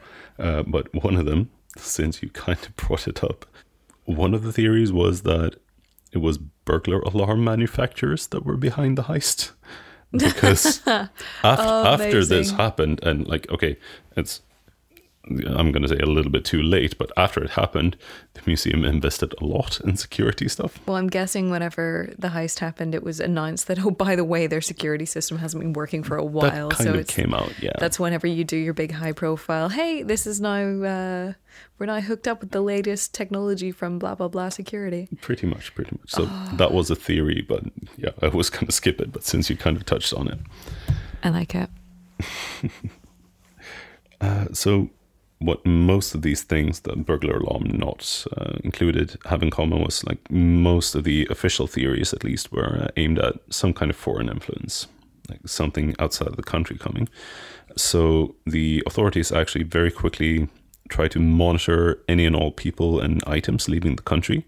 They did a lot of cooperation with partially with Interpol and other what they call friendly countries for the case, and basically they were sure that the items were going out of the country, so they tried to stop it. Yeah. I mean, this was like a massive cultural treasure they lost, so of course the general public got really upset as well, because it's so tied to, this was so much from the like way before any influence came from Europe, etc. So there was an organization called Friends of the Museum that offered a $110,000 US dollars reward, which is approximately 97,000 euros in today's rate. which of course caused a flood of people calling in tips to the police. According to source in the police, basically all of the tips they got started off by asking about the reward. That's super sketchy. Yeah, kind of sketchy, and nothing came of it. Nothing came of the tips. So this just kept going, and like there was a lot of outrage in the media at the time, calling the thieves or whoever ordered it, as in ordered the crime, like enemies of their past and heritage, and try to rally all Mexicans against the shameful theft, etc. Very cool. But like, yeah, this kind of stirred up the entire country. But in spite of all the publicity and the involvement and determination on all fronts, like no leads, no avenues of investigations bore fruit at all. And the investigators were completely clueless as to who pulled this off. Oh dear. Until over 3.5 years later. Okay. So we're in 1989. Hey, that's a good year. So, very good year. It's fine vintage, my friend. So the then president Carlos Salinas de Gortari, sorry for that, he was pushing very hard on the war on drugs in general. And one of the task forces associated with this successfully arrested Salvador Gutierrez. Okay. Sorry again. He was a drug dealer linked to a, quote, drug smuggling cult that was linked to over 23 deaths around Mexico City in that time, I think. Wow. And that's just aside from the drug trafficking. So Gutierrez, he was known as El Cabo. He had actually provided, as he was arrested by the task force here, he provided some very useful information about the stolen artifacts. Okay. So the police finally had a lead to pursue again, and like federal agents started tailing and monitoring one of their new main suspects, Carlos Perches Trevino. And after observing him for like several weeks, they finally made an arrest in early June 1989. In his private house in a suburb of Mexico City, they found and recovered 111 of the stolen pieces. What? And also some cocaine. Well, that's always a nice bonus, right? Yeah. So he and 7 other accomplices were arrested, but it turned out the main perpetrators behind the crime were said to be Carlos. He was then 28 years old, and a Ramon Sardina Garcia, who was 30 years old. Ramon wasn't immediately arrested, but Carlos's interrogation brought some light on what actually happened on Christmas Eve in 85. Okay. It turned out that these two mastermind criminals were both veterinary school dropouts with negligible criminal history or even expertise. But they had been thorough. Like, they had planned the heist for a bit over 6 months. They'd made more than 50 trips to the museum to stake it out. They've been preparing by taking photographs, examining the display cases, and observing the security guards in general. On the night of the robbery, Christmas Eve again, they had simply jumped a fence, crawled through an air conditioning duct that led straight into the basement level of the museum, walked through 3 exhibition halls to find their target, and there they simply removed the wooden frames holding the glass in front of the exhibits, and they just stuffed as much as they could into a canvas bag. Holy shit. So And they then didn't even like massively, like they just went for it. They went for it. They stuffed as much tiny things they could. I mean, they had been looking, so they probably knew a bit more about them. But then stuffed it in a bag, went back the same way they came in. Wow. Carlos did state to the police that throughout the entire procedure, they neither saw nor heard a single security guard. Which means they were probably not tanking through the alcohol at this point. They probably were all having a nap. I mean, this was like 3 or 4 in the morning, so they could still have been drinking, just passed out. It's not impossible. I don't know. To me, if you're passed out, you're not drinking. Fair enough. That's my argument. I mean, that's, if anyone that's asks just me, a fact. were you drinking? It's no, I was passed out. Yeah, that works. Logic works. So after they actually got through with the robbery, they didn't quite know what to do with the loot. So the bag filled with these priceless artifacts, it sat on top of Carlos's closet for the better part of a year. Oh dear. Just sat there. And then after about a year, he moved to Acapulco. And the bag came, the bag stayed? He brought the bag. He brought the bag because there they tried to make contact with various drug dealers. And it looks like they did manage to trade a couple of items for cocaine. I mean, sure, why not? Yeah. But I mean, they wanted to make like a big proper deal of it. So in the end, they managed to get in touch with and approached Gutierrez. Okay. And tried to offer him a deal.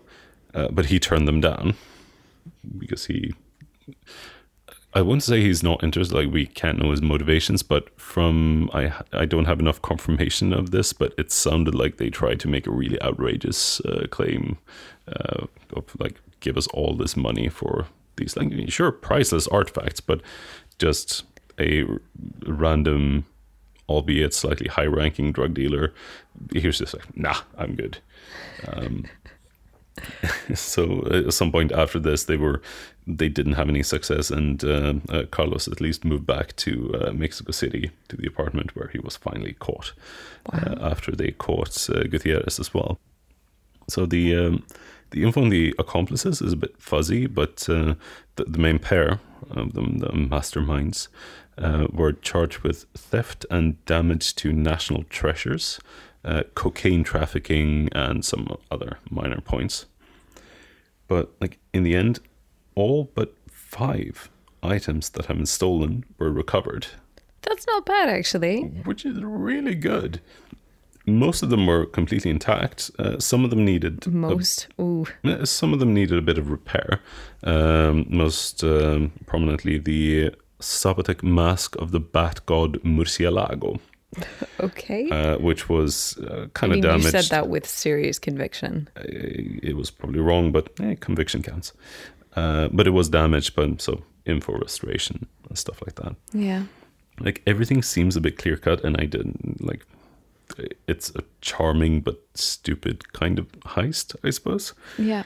But I do feel I should mention. So, a few days after his arrest, Carlos apparently retracted his confession, saying that it was made under duress. Okay. And he then also started claiming that he did not know any of the other suspects, aside from his brother, who was also brought in. I don't think he was charged with anything major, but he said he knew his brother, but denied any kind of knowledge of all the other people there. Okay. And he just denied everything after that.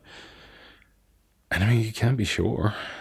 Like, it is a weird story. It might be a weird scapegoat situation, but yeah, I mean, if you have the power to control, I don't know, millions in drugs, then you probably have the power to plant a bag of stuff. Oh, you were going for the drug dealer? Oh, yeah. Oh, I was more thinking police, to be honest. I mean, that works too. Authorities just like, it's been 3 years. They would have to get the stuff, though. That's weird. That's weird. Since they actually recovered everything, that kind of pokes a hole in it. Well, if they can't sell it, if there's no value in it, then who cares? No. I mean, sorry, my mind went to basically the police manufacturing a suspect. Sorry, we're on your theory. But then they would actually have gotten, like, your theory works. No, like, if the drug dealer was behind it and then wanted to unload it, just get some stupid veterinary school dropouts and pin it on them and give them some cocaine for good measure. Like, why not? Okay, that makes more sense. But with the police, like, what's to stop them finding some of the stuff at the side of the road, having a chase? It's chucked out of the back of the van. They get most of it. Some of it's a bit damaged, and they're like, screw it. Pin it on someone. Possible, I suppose. Yeah, it's all possible. Or maybe the burglar alarm company. I like that one. I really like that one. The burglar alarm company sent a nice little basket of booze to the security guards. Merry Christmas, guys. And then sent a couple of guys in to nick a whole bunch of crap. Mm-hmm. And they dumped it at the side of the road a couple of months later. And the police are like, we can't just say we recovered it with no explanation. Right, who are we going to pin this on? There we go. Veterinary School drop. I can't say it. I'm so happy that you're struggling more than I, because I was kind of paranoid over that. I'm also. I didn't actually notice you were struggling. Veterinarian. I've just been dreading it the entire day. Veterinary. It sounds so contrived. I just can't. Right. Yeah, I had a side note. So I stumbled across this crime because of Christmas. And a heist, which I'd never heard of. So I was interested. It was a bit tricky to get proper information, mostly because, well, partially it's Mexico, partially because of GDPR. Yay. Oh my God, I hate that. Every time you go on a website and it's like, this isn't available in your country. And it's like, are you fucking kidding? That's the laziest thing. They're bringing in regulations over there next year. So then that would be good. Yeah. But the final point, which was a bit more prominent, was the fact that most of the references to this crime is related to actually a movie that was released this year, which I thought was kind of cool. The movie title is just Museo, or Museum in English. It premiered this year. It's basically it's a fictional account. It's not true to life. Okay. So it's described as a reimagining. And it's a bit more romantic and focuses on the thieves, and they have more of a, not really a Robin Hood thing, but more of a like liberating the artifacts and kind of opening the discussion on the general treatment of, partially the procurement of artifacts for musea and how all that is sorted and cultural heritage and stuff like that. So they're leaning a bit more on the, what do you call it? It's not really an anti-hero thing, but yeah, you know what I mean. I know what you mean. Yeah. Sorry, I'm staring at you enjoying this rather than like, I've got my wine, I've got my story. I'm quite happy. Fair enough. But so no, that movie does not have as many ties to the actual events as I can see. It's more a framework. But I do have pictures. I love pictures. Show me the pictures. Top picture is the death mask. Wow. And the bottom big one is the bat god. I really like the bat god. The death mask is freaky. I don't like it. They normally are, though. Yeah, but it's the weird rabbity teeth. Do I need to take a second? His two big front teeth, and then the strange eyes. The bat thing. It doesn't look like a bat. It looks like a human dragon thing. Yeah, I can see that. Human dragon. I will say, as I was trying to find actual photos from the museum of this specific mask, I found some really cool versions of it, though. I'm assuming there are later reproductions, but this was the one from the actual museum. So nice. I like it. Yeah, so that was it. It was pretty short and sweet, but it had a lot of elements I liked. And I think it's a really fun one to end on. Yeah, and I would actually love to learn more about this because, well, partially some conflicting accounts and some issues with resources. But if any listener knows more, feel free to tell us because I'm interested. And we love when you write to us. Indeed, we will start manning our channels again. Yes. I've been avoiding it. They will be kicked, well, they should be going by the time you hear this because then we're back in full force again. Yeah, we need to commit to doing that before releasing this. I'm going to deal with the inbox. I said it on the recording. That's as committed as you can get. Well, committed is doing it. Well. We need to have a drink and not just the wine. Indeed. I was just sipping my wine. We need to have this week's drink.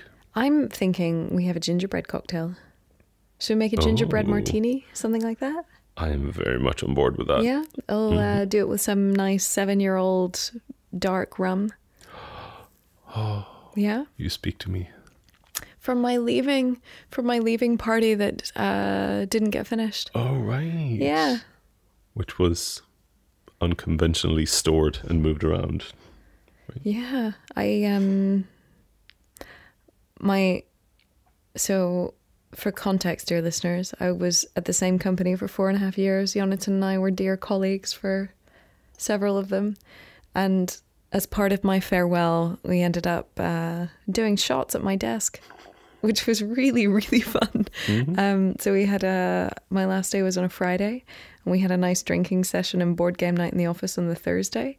And then the Friday late afternoon, we did shots at my desk. Gin, Irish gin, rum, whiskey, and I think that was it. Yeah, we had the honey whiskey, we had the regular whiskey, we had rum, and we had Irish gin. And I was informed that my desk smelt of alcohol for a good week afterwards because it was spilt on the carpet, and it just smelled like a brewery. Well, not even a brewery, a distillery. I was really impressed. A lot of people who don't really drink actually drank. It was good. That's always a good thing. I want to mention who, but they would be so embarrassed. I do think that I'm going to copy you though, whenever I'm having a leaving thing. You're going to leave? You can't say that. You haven't committed to leaving. I said whenever, because You're not at allowed one to say point I will stop working, I hope. What, retirement? As far as I know, I'm not immortal, so. That's a good way of putting it. But yeah, just last day, like open a bar in your desk. I like that. I actually really liked mine. I left too much work to the last minute, and I felt too bad leaving it. So then I ended up trying to get it all done. So I was working way too late. But you had shots, so I mean, after I'd done most of the work. fair enough. I didn't do work after I started doing shots. But it was very sweet. It was very sweet that people did shots with me, even the non-drinkers. Mm-hmm. And people were at the bar before I got there. Santa brought cake. That rainbow cake will stay with me for a very long time. And then I, after many, many drinks, was telling anyone who came near me or the cake, you're not having any of the cake. It's like, I'm not after your cake. Like, You were I was guarding very it like possessive. Linus, It was good. the cubs. Yeah. It was my hangover cake. I have still no idea where it came from, how I managed to get home, but that cake was wonderful. Rainbow cake. Santa, you legend. Okay, gingerbread martini, you up for it? Martini time. Yes. Okay, we'll be right back.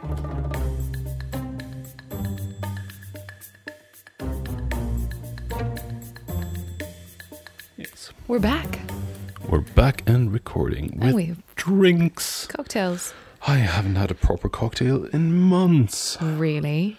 Probably not. I mean, we haven't recorded in months. But do you not order cocktails when you're out? I'm broke. That's a fair As a point. state of life. Yeah. No, to be honest, I have made kind of weird random cocktails at home, I suppose.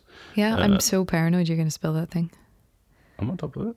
Yeah, I know. I wouldn't be. This better? Yes.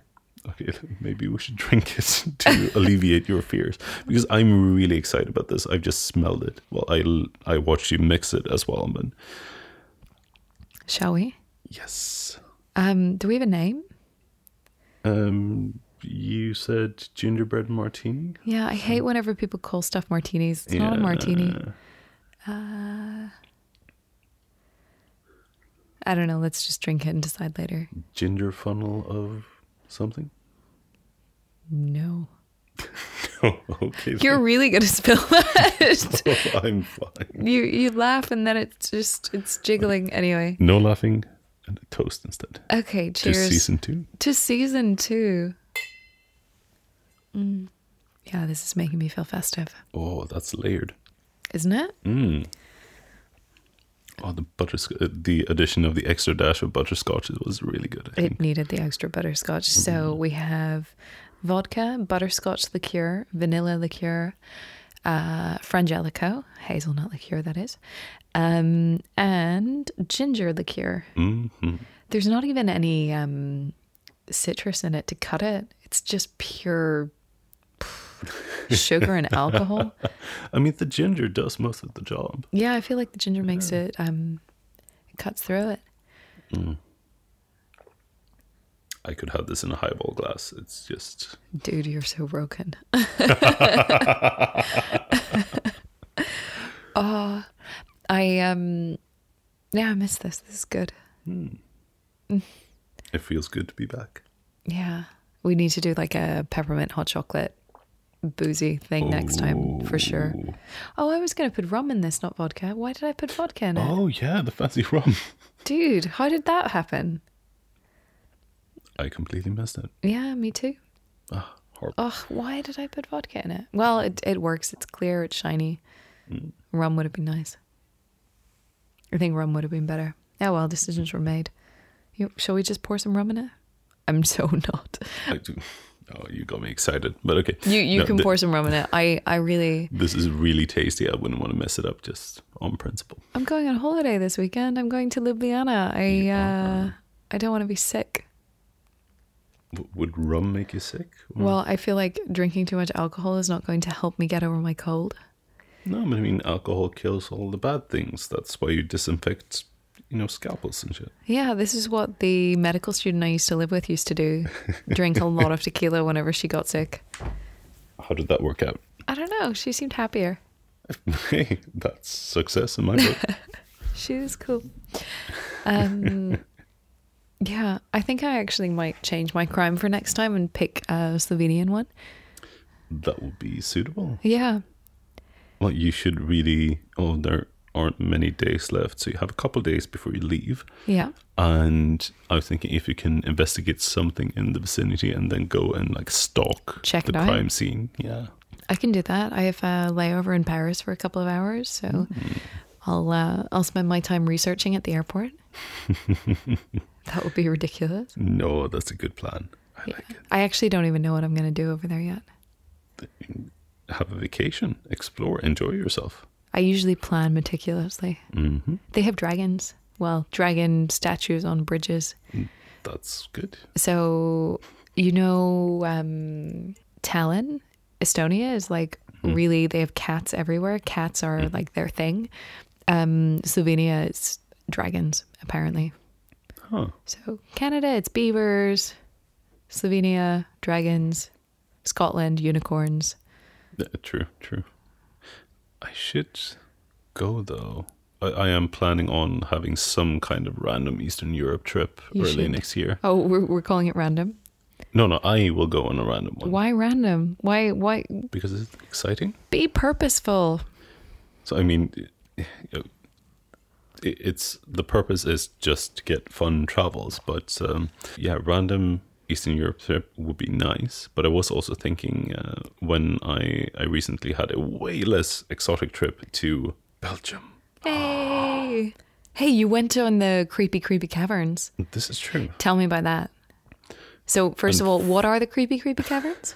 It's in Antwerp, where they have a lot of canals, and one of the canals were basically bricked over and shut down. So they were going to do that in Amsterdam after World War II. They were going to brick over a whole bunch of the canals and make the city more car friendly. Oh, really? Yeah. And there was a bit of an outcry, and in the end they decided not to do it, and that's why Amsterdam still has all of the canals.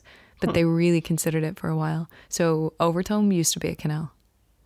Oh, this I've heard. Yeah. Yeah. There's loads like that, but it could have been the entire city. So Antwerp, they had the same thing, except they did brick over the canals. They did. It wasn't quite an accessibility issue. So the first attempt at breaking it up was back when Napoleon ran around there.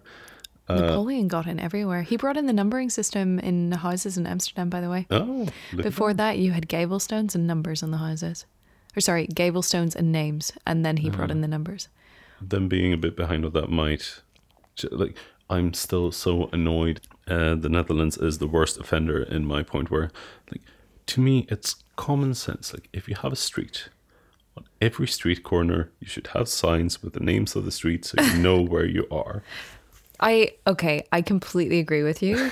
I don't think Amsterdam is that bad. You can... The last time... Ever you need to go up and check someone's mailbox to figure out what street you're on normally. I mean, yeah, okay, you're right, but also I was in London last week, the week before, and I was trying to find my hotel, and my phone is doing this thing where it will not tell me what direction I'm facing. So I won't know I'm walking the wrong way until, it's showing the little dot moving 180 degrees. But I'm amazed there's no street signs anywhere. And it's, that's not true, but it's so much worse than here. It's so much fucking worse than here. Yeah. Huh. Or at least it is by London Wall. Wankers. Anyway, Napoleon. So when Napoleon went there, he was not a fan of city, mostly because this, the canal was called the Rhône, I think. The what? And the Rhône. Yeah, I'm even worse on the Belgian Flemish type deal than the Dutch. So it had basically been used for years and years as just the toilet. And he was not a fan of the smell, so he tried to start an initiative to cover it up, which came barely halfway, I think. Covered sewers is like, I can get on board with that. But what actually made them covered up completely in the end was the fact that, well, not the fact, it was just the Black Plague kind of came and everyone was dying, and someone figured out that maybe, you know, all the infected people bathing in the canal, etc., might not be a good idea. Bathing in this stinky, horrible water? It's less on in that specific canal, but I know we were shown some wonderful paintings and wood cuttings of basically a dude using a drinking fountain which had, I know, 15 plague-ridden corpses lying around it or something like that.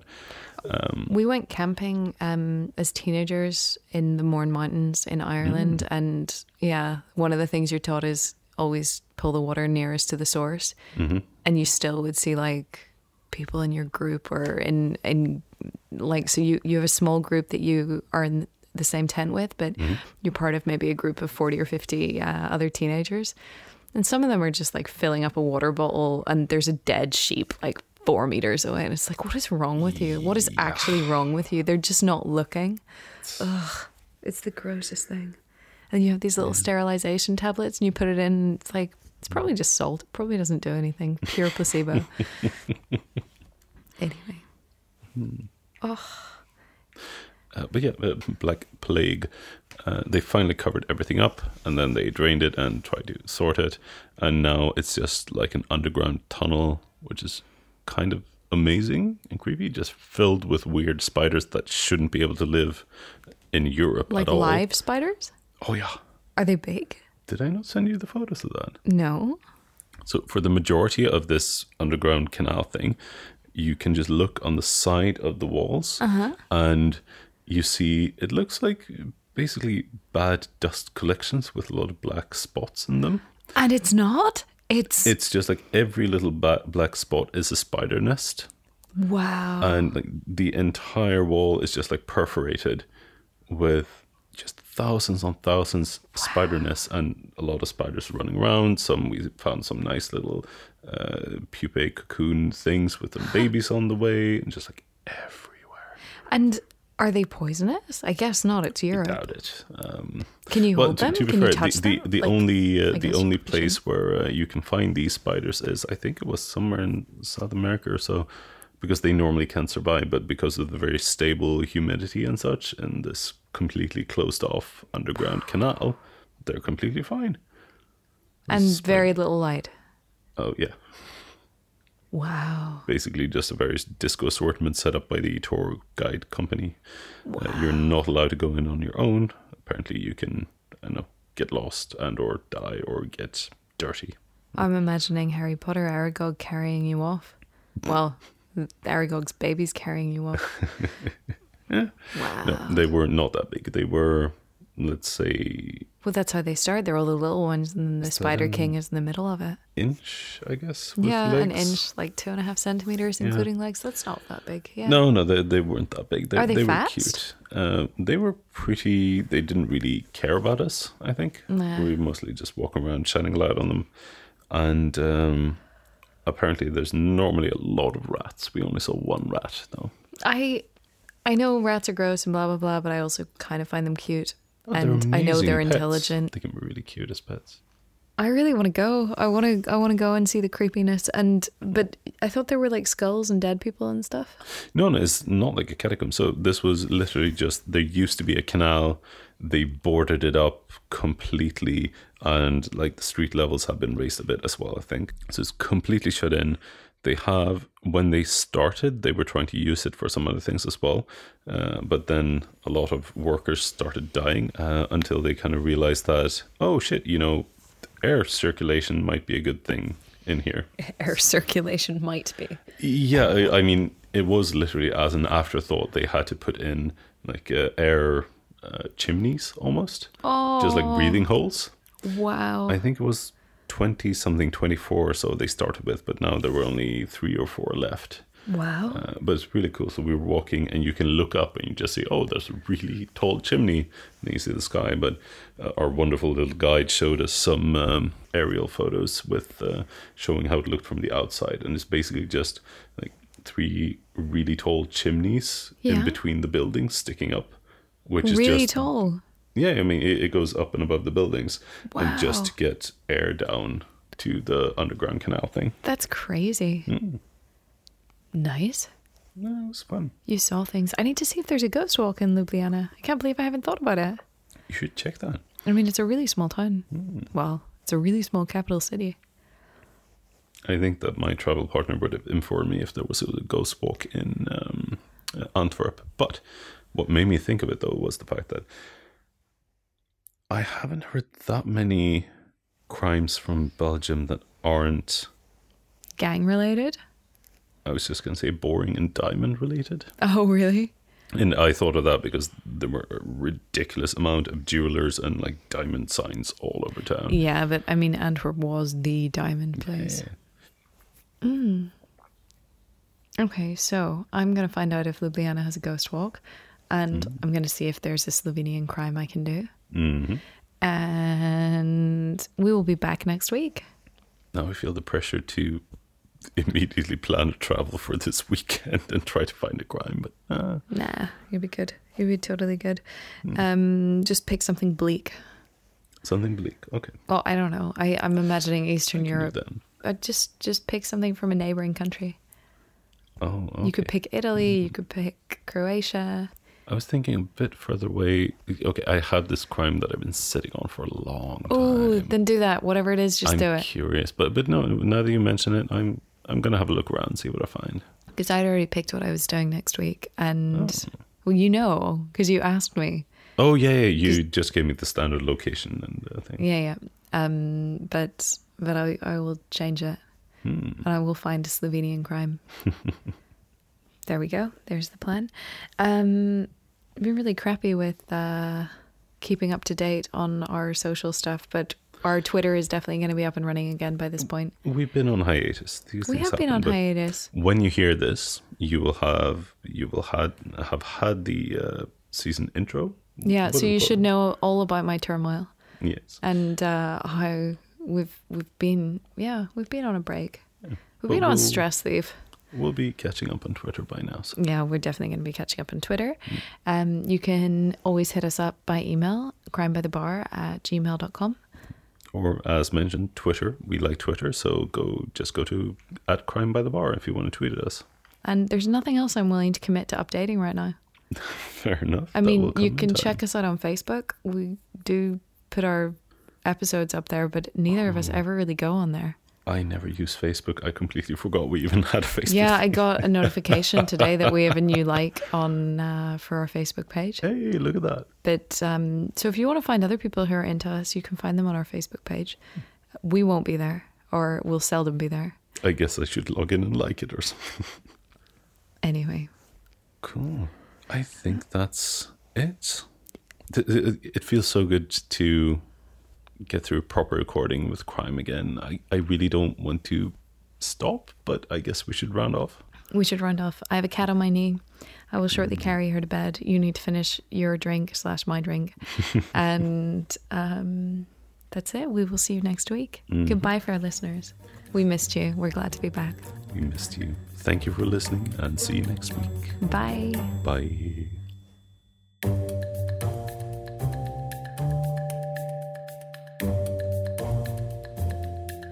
I just like cheese. You had some of that cheese last time. Oh, the cheese was amazing. I got some of the cheddar out for Angèle last night, and she was like, "What is this cheese?" Or rather, "What is this cheese?" And I'm sorry, all French people. Angèle is glorious. I'm not doing it justice, but anyway. I'm assuming that Angèle is not a listener. I hope not. She's not after that.